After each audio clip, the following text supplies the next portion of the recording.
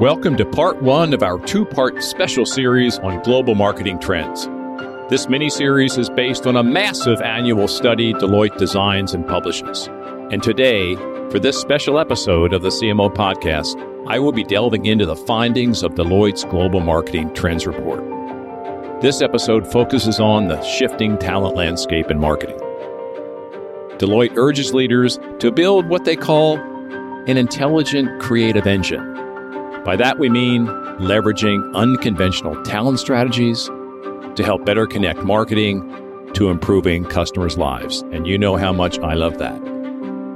First, I'm joined by my friend, Jennifer Veenstra. She's the executive leader of Deloitte's global CMO program. Jen is all about advancing CMO leadership, and she has a special focus on the customer experience, winning strategies, and of course, digital transformation. Jen has led the enormous effort behind Deloitte's Global Marketing Trends Report, so it's only fitting that we begin this discussion about the report and its implications for you with Deloitte's Jen Veenstra. Jen, good to see you again. Welcome to this special episode of the CMO podcast. Let's start with how in the world did you find the time, the capacity, and the energy to lead this huge global marketing trend study? You know, we set out originally to create the global marketing trends because we felt like we needed to really understand what are high growth companies doing that others can learn from. And so we really wanted to make sure that it was research based, that we were talking to those companies that were doing it right, and that we also were touching base with consumers and understanding what are consumers looking for so that we can help provide some information to marketers to really help them figure out what should they be paying attention to? How can they connect better with their customers? So that's why we did it, and we think it's extremely important. And so it rose to the top of the priority list. Can you tell us a bit, going a little bit deeper into what you've just been talking about, a little bit more how you do it? It's a massive study. Right? You've talked to over 1,000 executives, most of them C-level, over 10,000 consumers. So it has a massive scope. And how do you even begin to take on that task? How do you start? I mean, how do you design it? So a little bit of insights in kind of the how behind this important, huge study. Yeah. The first thing we did was we went to our global leaders. And these are the people that are day to day working with our clients across the globe to help them be better marketers, right? And we said, what are the key things? We actually held a workshop, and maybe, in Deloitte, we call them labs. And we got together and we said, what are those key things? And we did some exploring. And it was really important for us to sort of get it all out on the table and then start picking through sort of what are the key things that are common across what our clients are dealing with. And so really getting all of those leaders together at once to get to that high level. And then because this is a global study, it was extremely important for us to get with our global firms to understand the nuances at the local geographies and really do some interviews with their clients and make sure that it's not just US based because I'm in the US, most of my team is in the US, so it's really important that we enlist the help of our global colleagues so that we have that global perspective, and we got them excited about it. It's the marketing trends is a way for our people to really help their clients, and they see that, and so they want to be involved in it. So you'll notice that many of our trends, we have 7 trends, and many of them are really led by a global team. Got it. Now, you talked about why you do this study. I'd like you to talk a bit about how this study is unique and important to the larger business and marketing world. So if you had to do an elevator pitch with someone about why this is very special and why you keep doing it, what would you say? I think number one, it's research-based. And so we talk to global executives.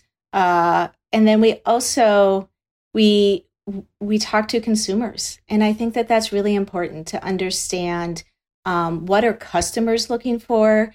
What are the assumptions that we're making about customer needs? And how are those actually incorrect? Or are we validating those? Mm-hmm. So, extremely research-based.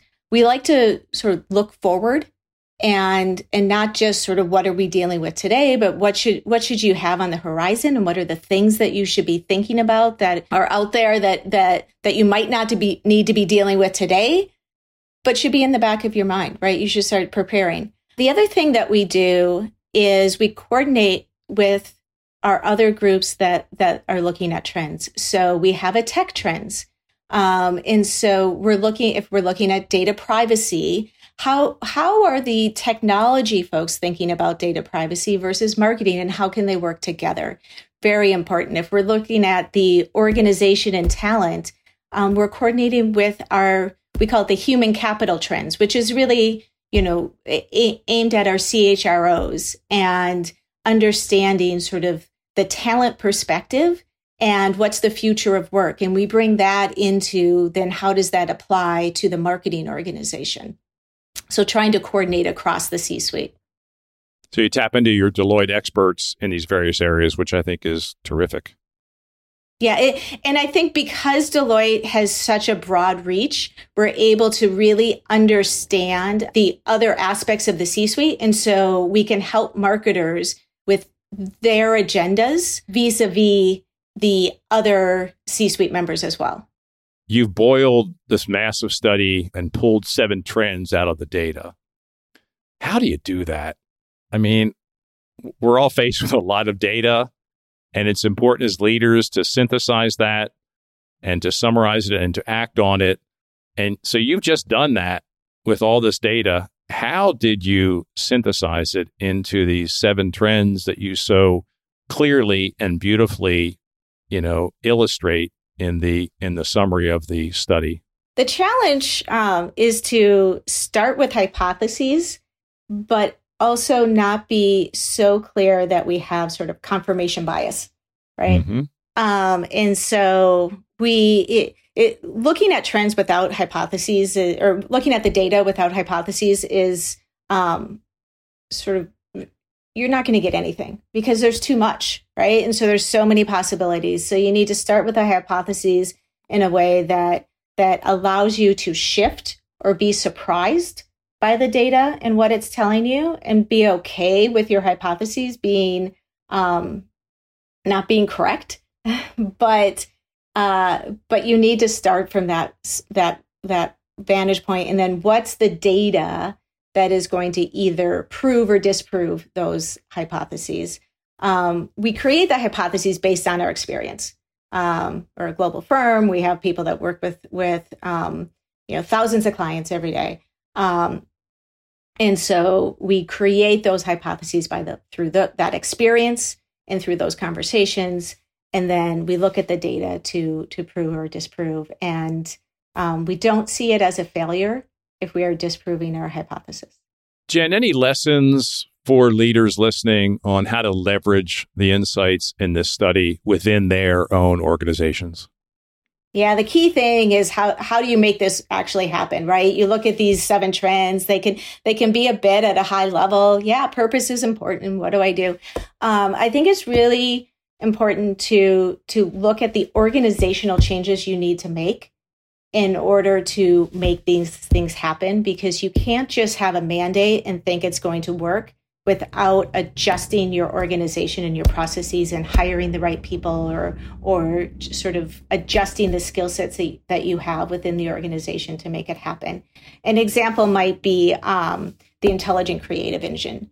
And we talk about within that trend, we talk about sort of marrying the analytics and the storytelling or the creative side, and being able to look at the data and respond very quickly to provide a story or connection point with the customers in a very agile way. And that takes work. And so, understanding what needs to happen and then breaking it down, because you're not going to make that adjustment in a month or even in 6 months, but, figuring out how do you phase that in, and what's your long-term goal and how are you going to make those short-term steps towards it. Jen, that's a good place to end. How to maximize the learnings within your organization is to think about, are you set up organizationally to act on these 7 trends? And of course, which one or two are most meaningful to your company at this point in their evolution? So thank you for giving us the introduction to the study, and good to see you again, Jen. Great to see you, Jim. Thank you for having me. It's been a pleasure. It's incredible to see just how much work Deloitte put into this report, and the many voices that collaborated, from authors and researchers to C-suite executives, many of whom contributed their personal perspectives. Marketing was once largely considered a field for creatives and ad people. You remember Mad Men. But the rise of big data and artificial intelligence has changed the discipline of marketing forever. Now, marketers can uncover the most nuanced insights about their customers and connect products, services, and brand messages to moments in their daily lives. The best companies are hiring marketers with deeper analytical skills, a more collaborative mindset, and skills in leading agile teams, which often include influencers. And all of this is happening in the context of remote work as a new reality for many. To get a better understanding of how all this works for organizations, I sat down with Livia Zufferli in Toronto. She is one of the authors of the report section on talent, dubbed Building the Intelligent Creative Engine. Livia is a senior marketing executive with more than 20 years of experience in retail and consumer goods, including time as Target's head of marketing in Canada. A leader in Deloitte's customer and marketing practice, Livia's areas of focus include brand strategy, integrated marketing planning, communication strategy, advertising, and creative content development. But make no mistake, this isn't about swapping people with creative skills for analytical and technical skills. Instead, it's about convening data scientists, strategists, programmers, and creatives together to make the whole greater than the sum of its parts, which isn't always the easiest or most straightforward endeavor. Welcome, Livia, coming to us from the great city of Toronto today. So I want to start with the big question about this section of the Global Marketing Trends Report, Building the Intelligent Creative Engine. You've contributed to this. You've been a writer and a researcher in this. So I'd like you to start with what was something that you took away from this as a leader, some personal takeaway for you, something you learned in going through this process? You know what? It's so interesting. So at Deloitte, we do a lot of work in the marketing space. And I would say to you, in the past year or two, the single greatest sort of question we tend to get now from CMOs is, how do I structure my team? What should my team look like? How do I build and optimize, my team for the future, our marketing vision? And so these kind of questions about talent and operating model are becoming much more, I would say, frequent and pervasive in the marketing industry. And so what I found was interesting was just a reconfirmation of the fact that this is so top of mind for CMOs of large and small organizations. And I think if you would have taken it back, 3-4 years ago, the preoccupation was around I need more analytical talent. I need to get my data scientists on board. I need to drive up my performance marketing and those sorts of things. I am now, increasingly hearing more about, okay, but I can't lose my creativity. I can't lose, that special something, that special sauce around my brand and how we communicate and message to consumers or to our target audiences. And have we pivoted or gone too far ditch to ditch in terms of building out for analytics at the expense of some of that creative engine, as we call it? And so I think it's just, recognizing it's really a universal challenge, but some marketers are really trying to take stock again of, do I have the right balance? And, it's just a fascinating time, I think, to be a CMO and a marketer in general. Why do you think that's going on now, Olivia? Did the pendulum just swing too far and we're bringing it back? Or is there something about the last 2 years with people working remote, getting to know their team sometimes better than they did before? Is there something that's gone on that has been the catalyst for that? I think there's been a few things. I think from a team standpoint, and you're right, this move to a virtual environment, not having maybe as much of that connected, sort of interactions with your teams and your talent per se, you want to ensure that you can't always be there as an executive or as a leader to drive that motivation forward. You want to ensure your teams are internally motivated. And typically they're internally motivated if they're doing work that they love and that they feel they're passionate about and what have you, right? So I think that this broader trend of just talent reevaluating what sparks joy in them, what makes them happy, and trying to sort of fit an organizational construct around the individuals and their strengths. So I think there's a lot of dynamics at play there. I think from a brand and creativity and communications and messaging standpoint, I think consumers have changed, right, in the last 2 years. I think that coming out of the gate, I know we were working with some brands right at the beginning of COVID, and a lot of our clients and brands were almost paralyzed. Like, how could we even communicate or talk during this time? This is a terrible time for humanity and for the world. And how do we sell our products or talk about our services and offerings and what have you in a way that's still appropriate?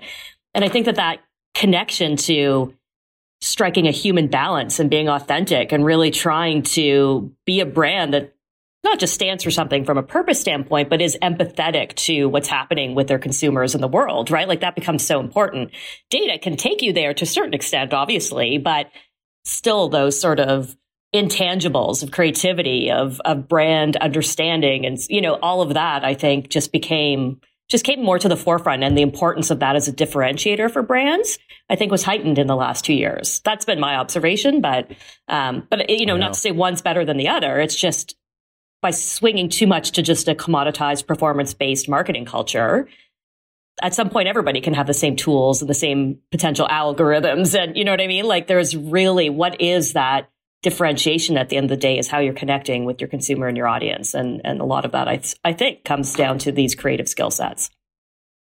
You titled this section of the report, Building an Intelligent Creative Engine, kind of pretty big and heavy words and interesting words. So I'd like you to describe this choice of words. Why are you calling this trend Building an Intelligent Creative Engine? So let's start with that. Absolutely. So let's start with the concept of engine, because I think, again, what we're seeing is the marketing function is not just a brand stewardship or, Communication function anymore, or not, I would say traditionally back in the day, maybe that was the primary role of the function. Increasingly, marketers, CMOs, marketing teams are being viewed as, whether it be the revenue generators, of the organization, whether it be innovation drivers or the holder of, customer and consumer insights. And so this notion of choosing the word engine, I think, is very important to say the marketing function is driving the growth or the momentum of a company or an organization forward. Like, that's something to be celebrated. And I think there's increasing respect for the many hats that a CMO plays these days and a marketing function. So this notion of engine is about propelling growth and propelling innovation within companies. And then, of course, saying, striking that right balance of the creativity side of it, and an intelligent engine is, how do you bring the skill sets together in a way that are getting the best of both worlds? So you're not just defaulting to one side of the spectrum. So can that be through mixed teams, multidisciplinary teams, or pods, right? Like bringing together creativity and data science together. And, that's one construct we see happening a lot at our clients. But that was the sort of thinking is how do you get the right talent with this myriad of cross-functional skill sets together to drive a brand forward and drive growth forward? What do you think are the biggest obstacles in doing that within organizations today? Oh, today, I would say, sadly, and I think a lot of organizations are feeling this, is honestly retaining talent. I mean, I know everybody's had sort of a point of view on this, and it's been a topic as of late, since we're kind of coming out of of COVID, hopefully.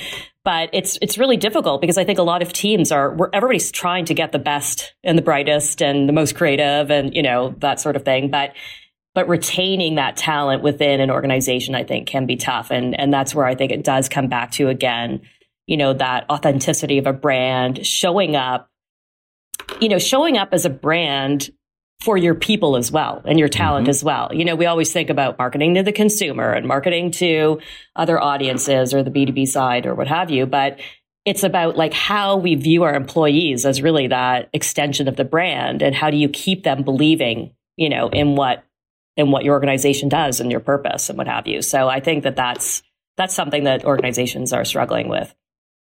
Those leaders who do that well, and I won't ask you to call out any, but I would like to hear, what do you think they do to keep their people, keep them motivated, keep them inspired, keep them with the organization, feel appreciated, feel like they're adding value? Yeah. What do you observe leaders who do that well do? I think most importantly, they kind of make time and space for their people and they listen. They actually just coming back to this whole notion of humanity. I know folks have large teams and, it can be difficult to make enough time in a day as a leader to accomplish this. But I personally have found that having even a 15, 20-minute conversation, even 3 skip levels down or however the hierarchy of the organization works, but listening to your people as a leader, but then understanding, nobody wants to be a cog in a machine. Right. So there's obviously organizational marketing objectives that need to be fulfilled for the, company to be profitable and sustainable. But similarly, these individuals and the talent and even, 20-year-olds coming out of school, they have so much ambition about their own personal growth and development. So actively managing within that frame of, okay, we are here to support the company, but we're also here to grow great people and to help give them space to find out, back to what I said before, what strengthens, what excites them, right? What sparks joy with these individuals, but give them space to sort of develop and grow laterally or in a way that's motivating for them. Collaboration is such an important mindset and skill, and you talk about this in the report. And I found something very interesting in the report is collaboration's valued very highly by senior executives, a bit lower by CMOs, which I think is pretty weird and a little bit scary. Yes. So I guess any thoughts on why that is? And maybe the more important question is, how can we shift that? Yeah, I'll be honest with you. That one surprised me, that result, because having been a CMO in the past, I thought, no, we're some of the best collaborators because think about to be a CMO or a marketer, you have to rely on other parts of the organization. Particularly, I've lived a lot in retail where it's, the operations team, your merchandising team, everybody's working together to fulfill a customer experience. So that one surprised me. I think maybe, and this is my belief, and I would have to dig into the data a bit more, is that it was not the most pressing need at the time for the CMOs because other things like this management of, this great changing talent structure that's happening and sort of this leveling up required to kind of be key business contributors, like other preoccupations maybe were top of mind versus maybe this collaboration skill set, which I do feel that most marketers think we excel at. So I was surprised by it. I'm going to give it the benefit of the doubt that, marketers do see the value in it, and it's maybe just other pressing priorities that rose to the list. Working in an agile way, working in agile team structures, agile processes is a big finding in the report. I'm sure no surprise, almost everyone I know is either well into this or getting experience. So I'd like you to talk a bit about, for those who haven't explored the concept, why should they get on this right away if that is your belief? It's very topical because we are working right now on a massive agile marketing project, and it's tough. The transition from a more traditional marketing waterfall based approach where you have a linear campaign or a annual marketing plan and you pivot and what have you, maybe quarterly. It's a big change to move to the sprint based model and being a little bit more focused on outcomes with this cross functional team. And so I think so I don't want to say everybody should do it. It's easy. Like it really requires a lot of focus and taking your team along and change management, as we said. But the outcomes that we've seen they're so significant. So for a few reasons, I would say more than ever, right? Consumers, the market, everything is changing at such a fast pace, right? That like this notion of even quarterly planning or what have you is becoming really difficult to execute in reality. And so this ability to adapt agility as just a sensibility, just a mindset is, I think, more important because that's how the world is working, right? And so I think it creates some resilience within the teams in general. But also this ability to bring folks together, to rally as a team, to solve for outcomes together. Obviously efficient because you're utilizing resources and your talent in a way that's most effective. But you're also prioritizing the most important things that an organization needs to get done, right? It's not busy work. It's not incrementality for the sake of it. It's really about what are the core outcomes we want to achieve and that sort of holistic, uniform team that's trying to execute against those core outcomes, as opposed to these siloed maybe campaigns or siloed initiatives that would have happened prior in more traditional models. So we see the benefits through just tangible business benefits through prioritization, efficiency. But to be honest, we've also seen such great, employee satisfaction increases or improvements as a result of moving to these more agile pods or ways of working, because folks are working within a construct, but can kind of push and, maybe develop skills a little bit more laterally or take a little bit more initiative and ownership. And it's just, you see the empowerment that hopefully leads to these things like greater employee satisfaction and hopefully retention, as we were talking about at the top of being one of the key issues right now for marketers. So what's the biggest shift that senior leaders need to make when they go down this process of agile working? Is it different? It's different work, right? It's different questions people need to ask. It's valuing different things. So what have you seen as the biggest behavioral change that's helpful from the C-suite when the company is going down a road of working in an agile way? Well, I think what we've spent time doing is spending time with the C-suite leaders to help educate them on agile, right? Like, because some of these leaders may not have worked in this capacity before or would have come from more traditional models. So we do spend time up front really planning and taking those leaders through what are the implications and what would this mean and trying to get them ready, because ultimately, as I said, the change management piece will be huge for their team. I think, though, what we do experience is it's an uncomfortable period of change, because you have folks on the team, maybe they're junior, maybe they're manager level, different levels, who've been used to a certain role, or a certain set of decision-making authority or maybe hierarchy.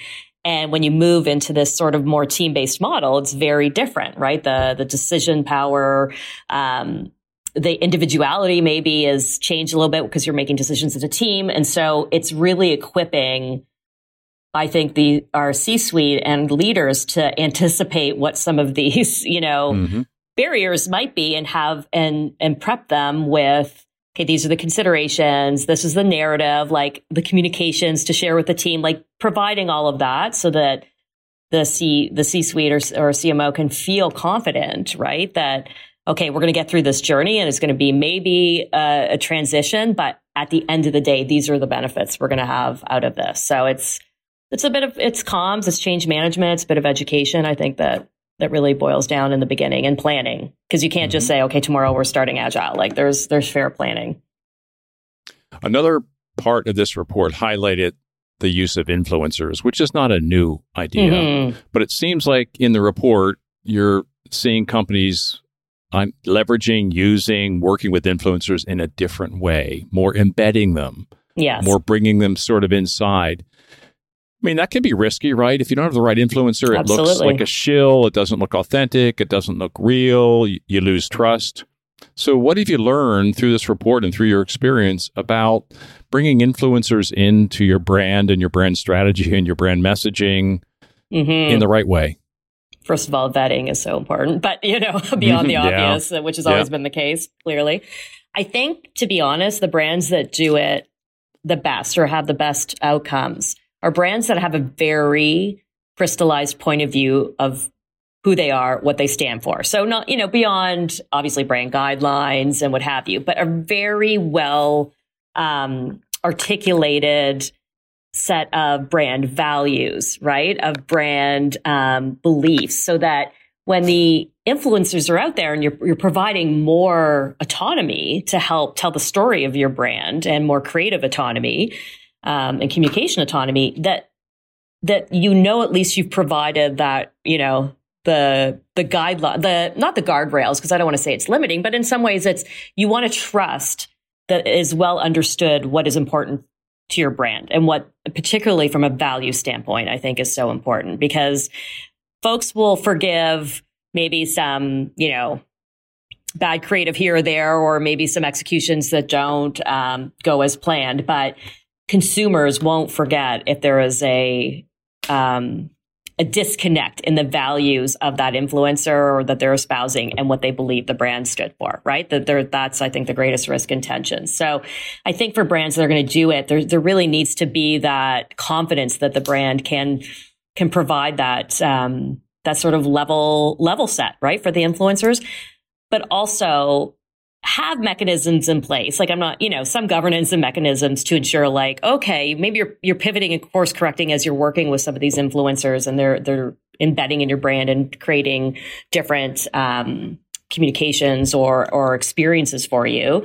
You need to be able to sort of, at least in the early days, manage that so that you can pivot quickly if you feel like something's not working as you were intending. But I think it just boils down to authenticity. So if you're going for an influencer just because they have a lot of followers and the brand isn't connected to that influencer in a meaningful way or in a way that a consumer would expect, then that's not the right thing either. I think it's really about understanding as a brand who you stand for, what you stand for, and getting folks out there, even maybe micro influencers that have those same values and speak to people in a way that you think is appropriate for your brand. Do you think this is another example of a trend where consumers have changed over the last, call it 18 months, 2 years, and they have much lower tolerance for brands being off on this? Yes, absolutely. All the social issues and political issues we've been seeing, obviously more, exacerbated over the last 2 years. Tensions are very high, and consumers, whereas I would say probably before would have maybe been a little bit more patient with something being amiss or a mistake a brand has made. That's not the case anymore. I mean, it really is. We say this all the time, it takes maybe years for a brand to build trust, and it could, evaporate in one bad Insta post or TikTok video, right? Like, it really is risky in that way. And I think that, again, a lot of brands, it's funny. I've been talking to folks and different companies in different sectors. And the big question, as I would say brands, and I'd be curious if you've heard this too, is like, I don't know how to show up in some of these discussions. I don't know what I should be saying about Black Lives Matter or other movements that we've seen over the last 2 years gain traction. And they're really questioning that. And the advice is always, if you don't know what to say, don't quickly just say something, because that's greater risk, right? But you need to then look deep down, not into just the marketing department, but like the values of your company and your brand. And like it needs to be a meaningful, real response and or position, because everybody will see through it otherwise, right? It's just, I think the world generally, after getting beaten up in the last 2 years and what's happening right now in the world, like, people are craving humanity, authenticity, and just people doing good. Like, and I don't mean doing good by like everybody becoming, a not-for-profit enterprise, of course, but just doing the right thing for whether it be consumers, but also employees or partners or just like their communities around them. I don't think that's too much to ask, that every brand should have a story about doing good in that capacity.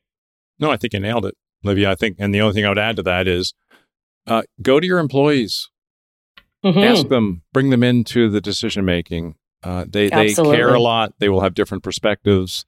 Most companies have affinity groups, and just bring them in. Exactly. And value what they say and be honest with them about your response. But I agree with you. The tolerance for not caring about what's going on in the world and in our communities is over. Yeah. And they expect brands to step up and have a role that's right for that brand and that company and the category that they are in. Exactly. Last question. One piece of advice from you to close this discussion from all you learned in working on this section of the report. Oh, that's a big one. Okay. One piece of advice is for an executive, for, whether it be the CMO level, director level, or what have you, recruiting, talent management, employee engagement, that is an everyday, day-to-day activity, right? It is not something that you put in for your quarterly reviews, your mid-year reviews. Like, honestly, I would say in my day-to-day now, I probably spend half my day on those topics. And I don't see those as administrative or burdensome or like, oh, I have to, do this. I see that as my job as a senior leader now to build this team of amazing people, keep them motivated, and they continue to do great work for our clients and, for our society too, because we do a lot of that. But ultimately, it's just seeing this as such a critical, as you get to do this, like as an executive, you get to build talent and build a great team, and it's just not, just to reframe, I guess, the perception of it, because it can be hard. It can be difficult. No, Olivia, spot on. It's a beautiful way to end this discussion, and I could not agree with you more. Thank you, Olivia, for being so honest with us and to be so smart and intelligent and kind and generous with your thoughts. My goodness, you just made my day. Thank you, Jim. It's so great to see you again. Here is one amazing factoid. Deloitte surveyed 556 global CMOs. That is 300 more than we've had on this podcast. They asked them to identify the top skills of their highest performers. That's a good question. And get this, analytical expertise edged out creative skills in almost every industry. So, after talking with Livia, I wanted to talk with a CMO who was finding success with the strategies that Livia so eloquently talked about. So I invited Laura Curtis Ferreira, the global CMO at Scotiabank, to talk about her talent strategies and her key learning. Scotiabank is the third largest financial services company in Canada. It's a big company, and Laura has been there 7 years, about 20 months as CMO. Welcome, Laura, to the CMO podcast. Now, you've been in financial services a long time, but you have been CMO at Scotiabank for about 20 months. Can you take us through the journey you've been on to evolve your marketing organization, to build, as Deloitte says in their Global Trends report, the intelligent creative engine? Big words. So could you wax on that a bit, Laura, about your journey with your organization and how you are trying to build this intelligent creative engine, which is really all about talent working to their potential? The journey at Scotiabank, and I have to say, I chose Scotiabank. I literally cold called Scotiabank over 7 years ago because there was no bank I wanted to work for more than Scotiabank. And the reason I think that's relevant is because there is something that I felt was quite special about the organization that was very tangible. And it drew me in and made me want to offer my services and see if I could come be additive to their culture. And so, and that feeling, the feeling that it was a very approachable, friendly, optimistic, knowledgeable, confident organization that really lived and breathed the tagline, "You're richer than you think." Like that's real. That's how Scotiabank rolls. They really are an organization that operates that way and believes those things. And so the reason I mention that is because while the way we've built the marketing organization has dramatically changed, what hasn't changed is the fact that we are all centered around what's best for the customer and the client. And so every single day, and this is not just words. I believe this in my core. We ask ourselves questions like, will that help our customer become better off? Will that help their communities be better off? will that help the society that we would want to live in be realized? Like, we actually ask ourselves those questions, and it's not just in marketing. It's throughout the organization. So I only give that preamble because while mechanically the marketing org has changed, what made Scotiabank the place I wanted to come to and why I'm able to get such great talent is because of, I mean, brand personality is just such a terrible way of referring to it. But if you were going to think of it anthropomorphically, it's an organization that would sit down at the kitchen table and talk to you directly eye to eye versus standing up and staring down at you and telling you how it's going to go. Like, that's how I would think about it. So I just wanted to start there, no, and then maybe I can answer the question you actually asked. No, it's great content. And take us back. This is very interesting. Take us back there for a moment. You cold called them because of the culture and the kind of organization you felt it to be. Tell us more about that. There were two things. One, I really did think that you're richer than you think, and having an organization that believed that your life was more than just about money, that that sort of the richness associated with your life.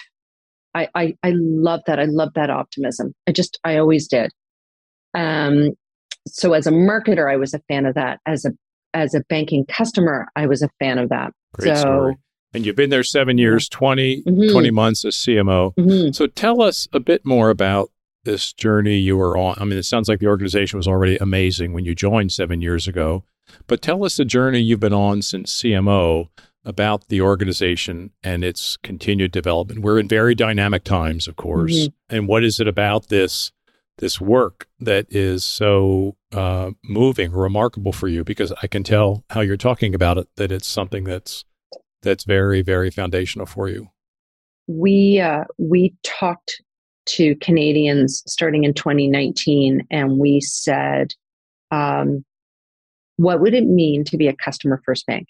Like, actually, what would that mean in your day to day? What would that mean for you? And and Canadians across the country said the same three things. We want you to know us as individuals, advise us with distinction, and value us for our business. Know me, advise me, value me. And like, it doesn't matter where they live. They all say some version of know me, value me, advise me. And when we realized that was that was what was meaningful, we then said, well, is anyone doing that? Is anyone actually saying that to you, that will know you better, value, and delivering that? And the answer was there was no one that we could sort of look around to say, yep, there it is. That's a white space somebody else has.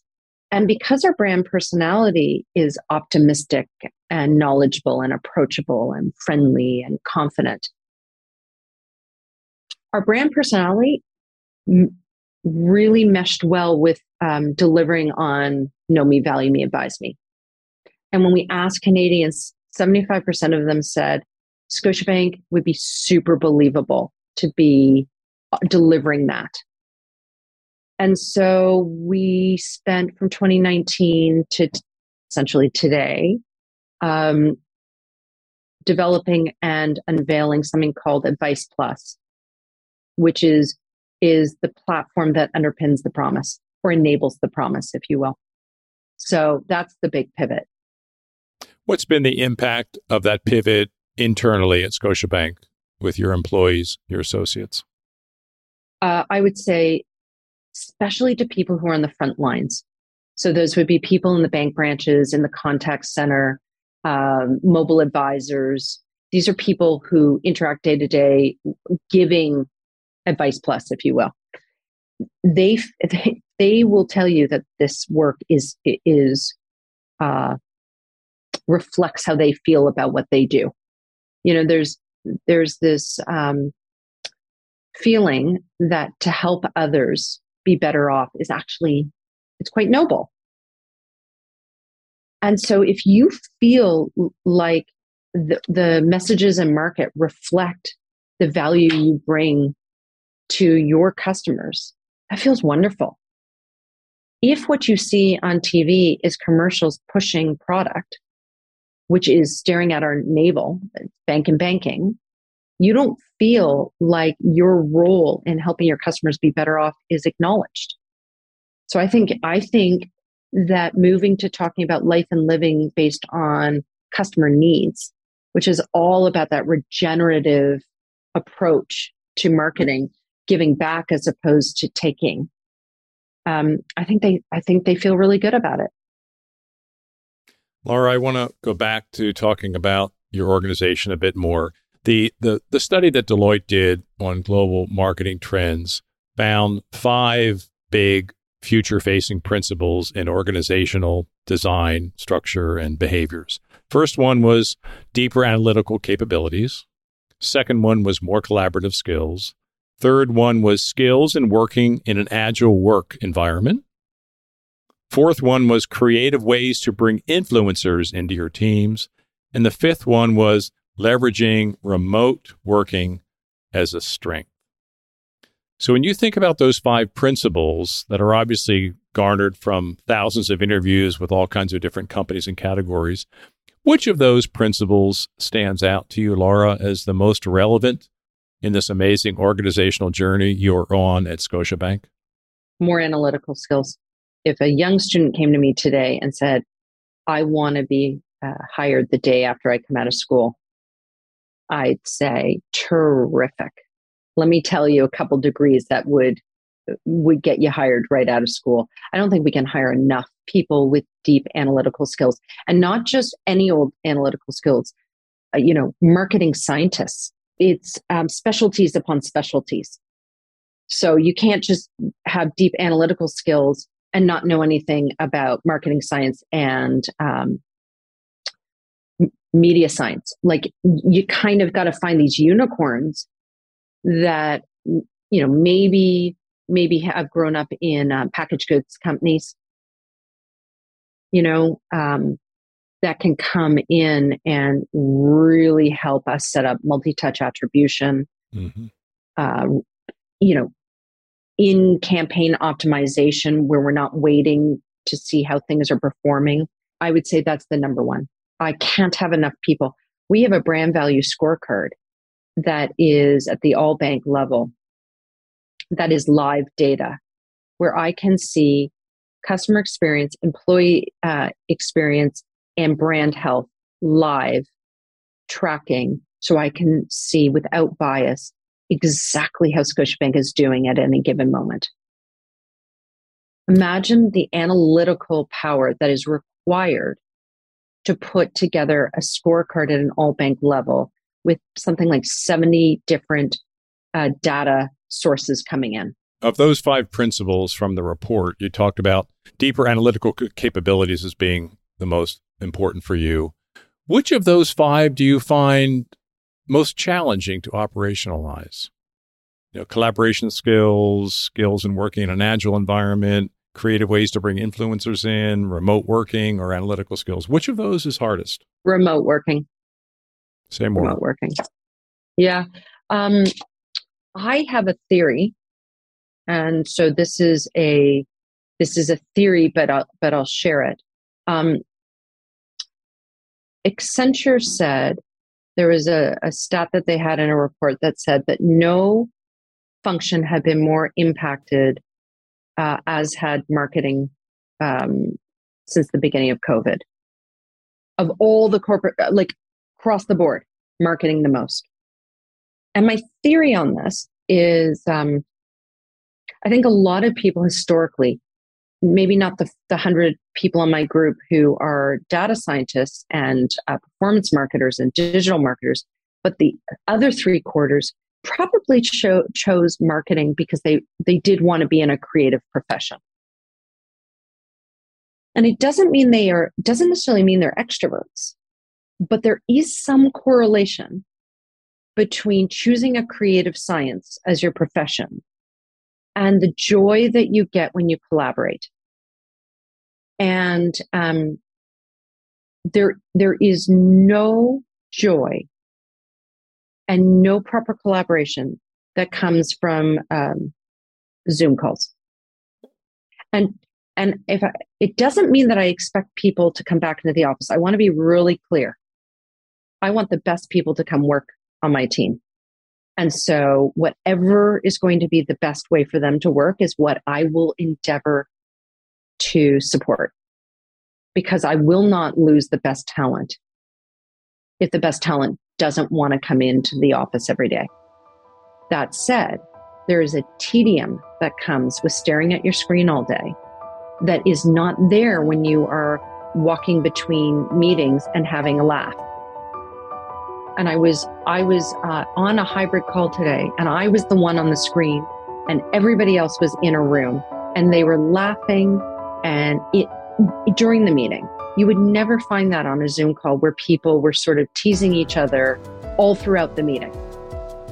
They might at the beginning and they might at the end, but then in the core part, it's all business. It's joyless. So I feel like people enjoy work less than they did. And I believe that it's around this notion of tedium. Well, I think that's our reality, right? Laura, this has been a great chat. You're very inspiring. Thank you for that. Thank you. Thank you for having me.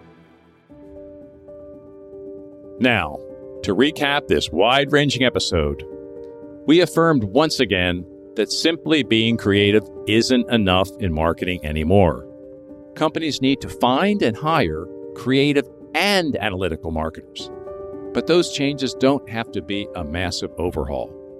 The answer is to make a series of smaller changes within your company to help everyone work in an agile mode and to ensure everyone adopts a more collaborative spirit. Livia from Deloitte Toronto spoke beautifully about this. Collaboration will be absolutely key to building a creative engine that moves at the speed of culture. We learned how to design a more agile team structure and to rethink influencer strategies. Today, influencers, who must be authentic and natural to the brand, are able to meet customers in the moments that matter in ways marketers were not able to do in the past. And finally, the last key in building this creative engine will be integrating specially skilled people wherever they live to fill the skills gap. At the end of the day, for the CMO, it's less about organizational redesigns and boxes and dotted lines, and more about a cultural shift, one that reshapes how marketers work toward common goals that unlock creative ideas that grow brands. I hope you enjoyed part 1 of our series on Deloitte's global marketing trends. Join us next time for part 2, where we delve into how brands are designing a human-first data experience and supercharging customer service with AI.